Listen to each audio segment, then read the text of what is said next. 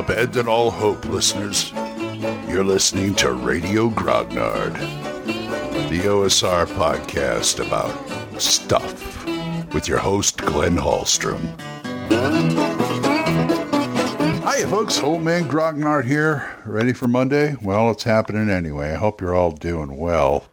This is one of those episodes where I just boot up the old recording program, put on the headset, crack open the mic, and see what comes out. And I think this is what comes out. I don't have a game tonight, which is nice, which means I got another week to work on the last episode of this arc, and I'm thinking of expanding it a bit. But I was thinking about, I've seen a lot of Gothic and pseudo-Gothic exploitation films or spy films or whatever the hell you want to call them. I call them schlock films. And some of them are good. They all try to ape either Hammer or Corman. But I've seen a few that take place in an asylum.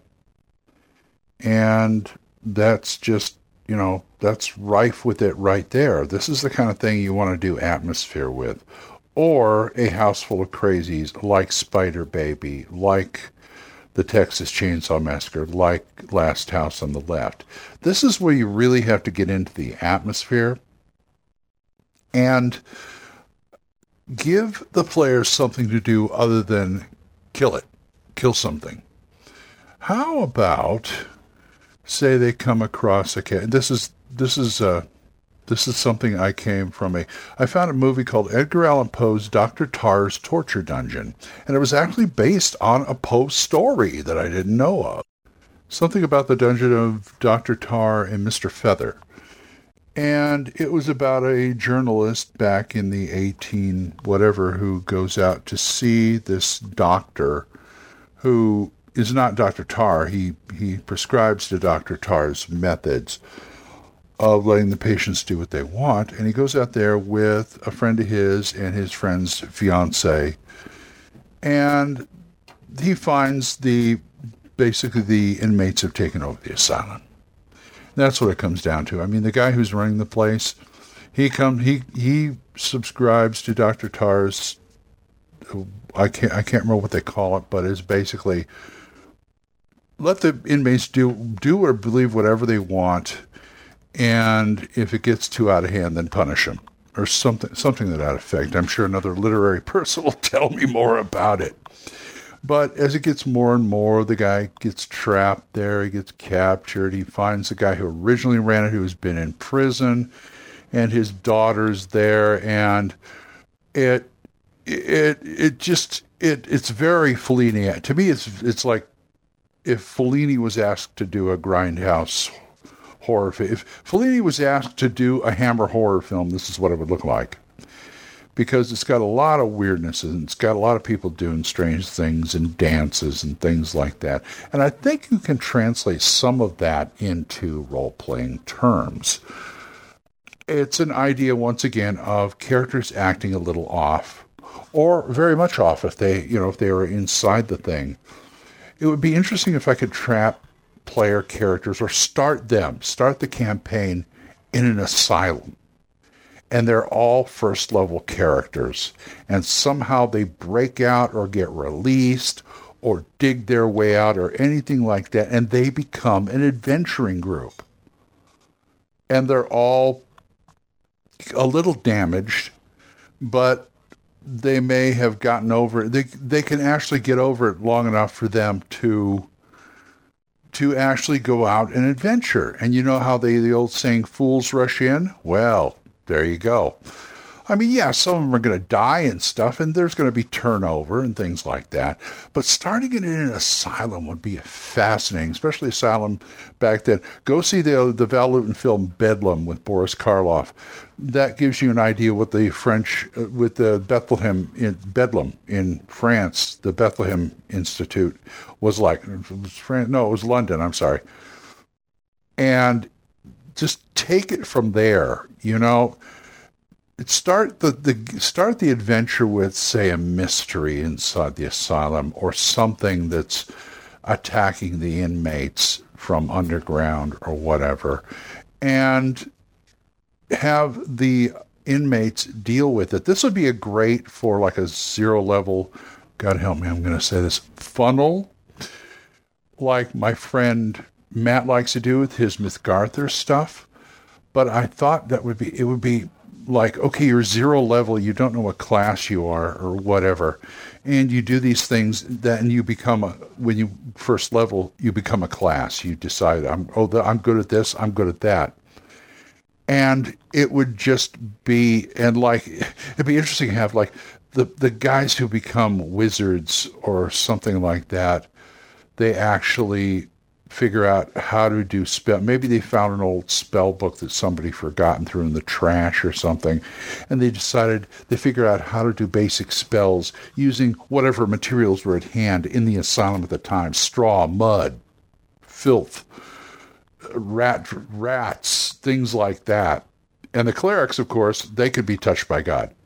Maybe that's why they're in the asylum in the first place, because they were touched by the deity, and he gives them power for spells.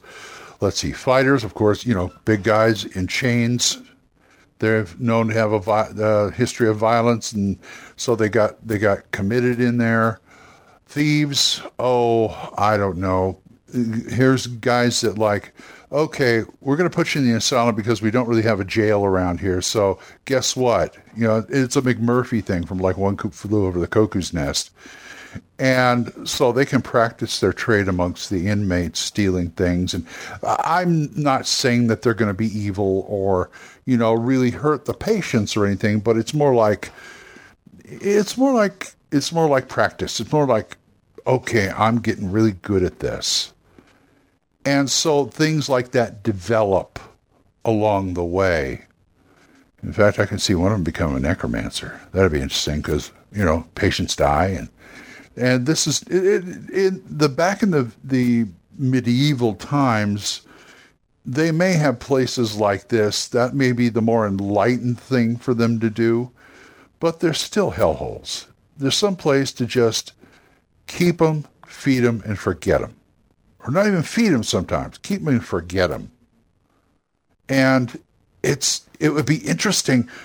Oh my God, this is what happens when I come in here with nothing.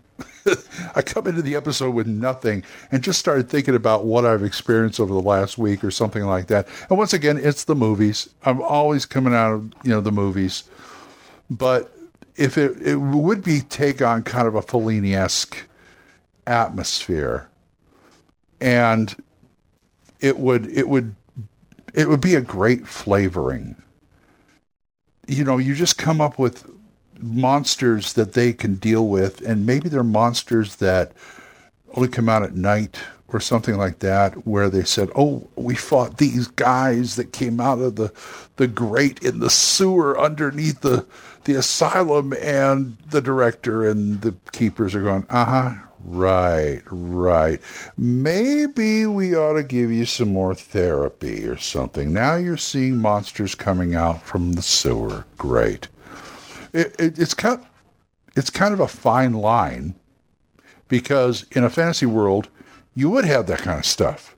In fact, maybe some of the inmates are adventurers, or maybe even farm people or whatever. They saw these things and it just bent their minds. It doesn't even have to be eldritch horrors like Cthulhu or anything like that.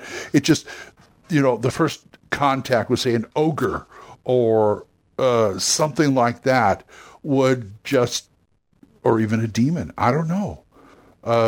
Something that happens. Maybe a boule came into the area, and the whole concept just warped their mind. It's just, they went off it. And so this is their way of dealing with it, and we can actually build from there. So that is so tempting. I may do that when I start running the Midderlands. I will just have this group of characters who are committed to this asylum, and they escape, and in escaping, they figure out who they are. I mean, and you could also do it the other way, too. They could have been adventurers who just had one too many shocks, and they would do it that way. one too many shocks, they get committed. Now they have to start at first level again. Because, see, they still have see, this is why I say secondary skills and secondary professions are important. What did you used to do? Oh, I was a baker until I saw this giant spider come after me, and they put me in here because I couldn't stop screaming every time I saw a spider or something like that. There's something to overcome. That would you have a secondary skill as a baker. Whatever. Baker, blacksmith, the usual stuff. Armor maker, leather worker, fletcher, things like. Anyway, but the possibilities seem endless here, I should say. So take that with you and tell me what you think at oldmangrognar@gmail.com. Drop me an email, or you could please drop me a voicemail at Anchor, and we're monetized, so as little as 99 cents a month, you too can help support this program. And I would thank you, and thank you to my supporters, Jonathan, Oliver, Mark, and Gilbert.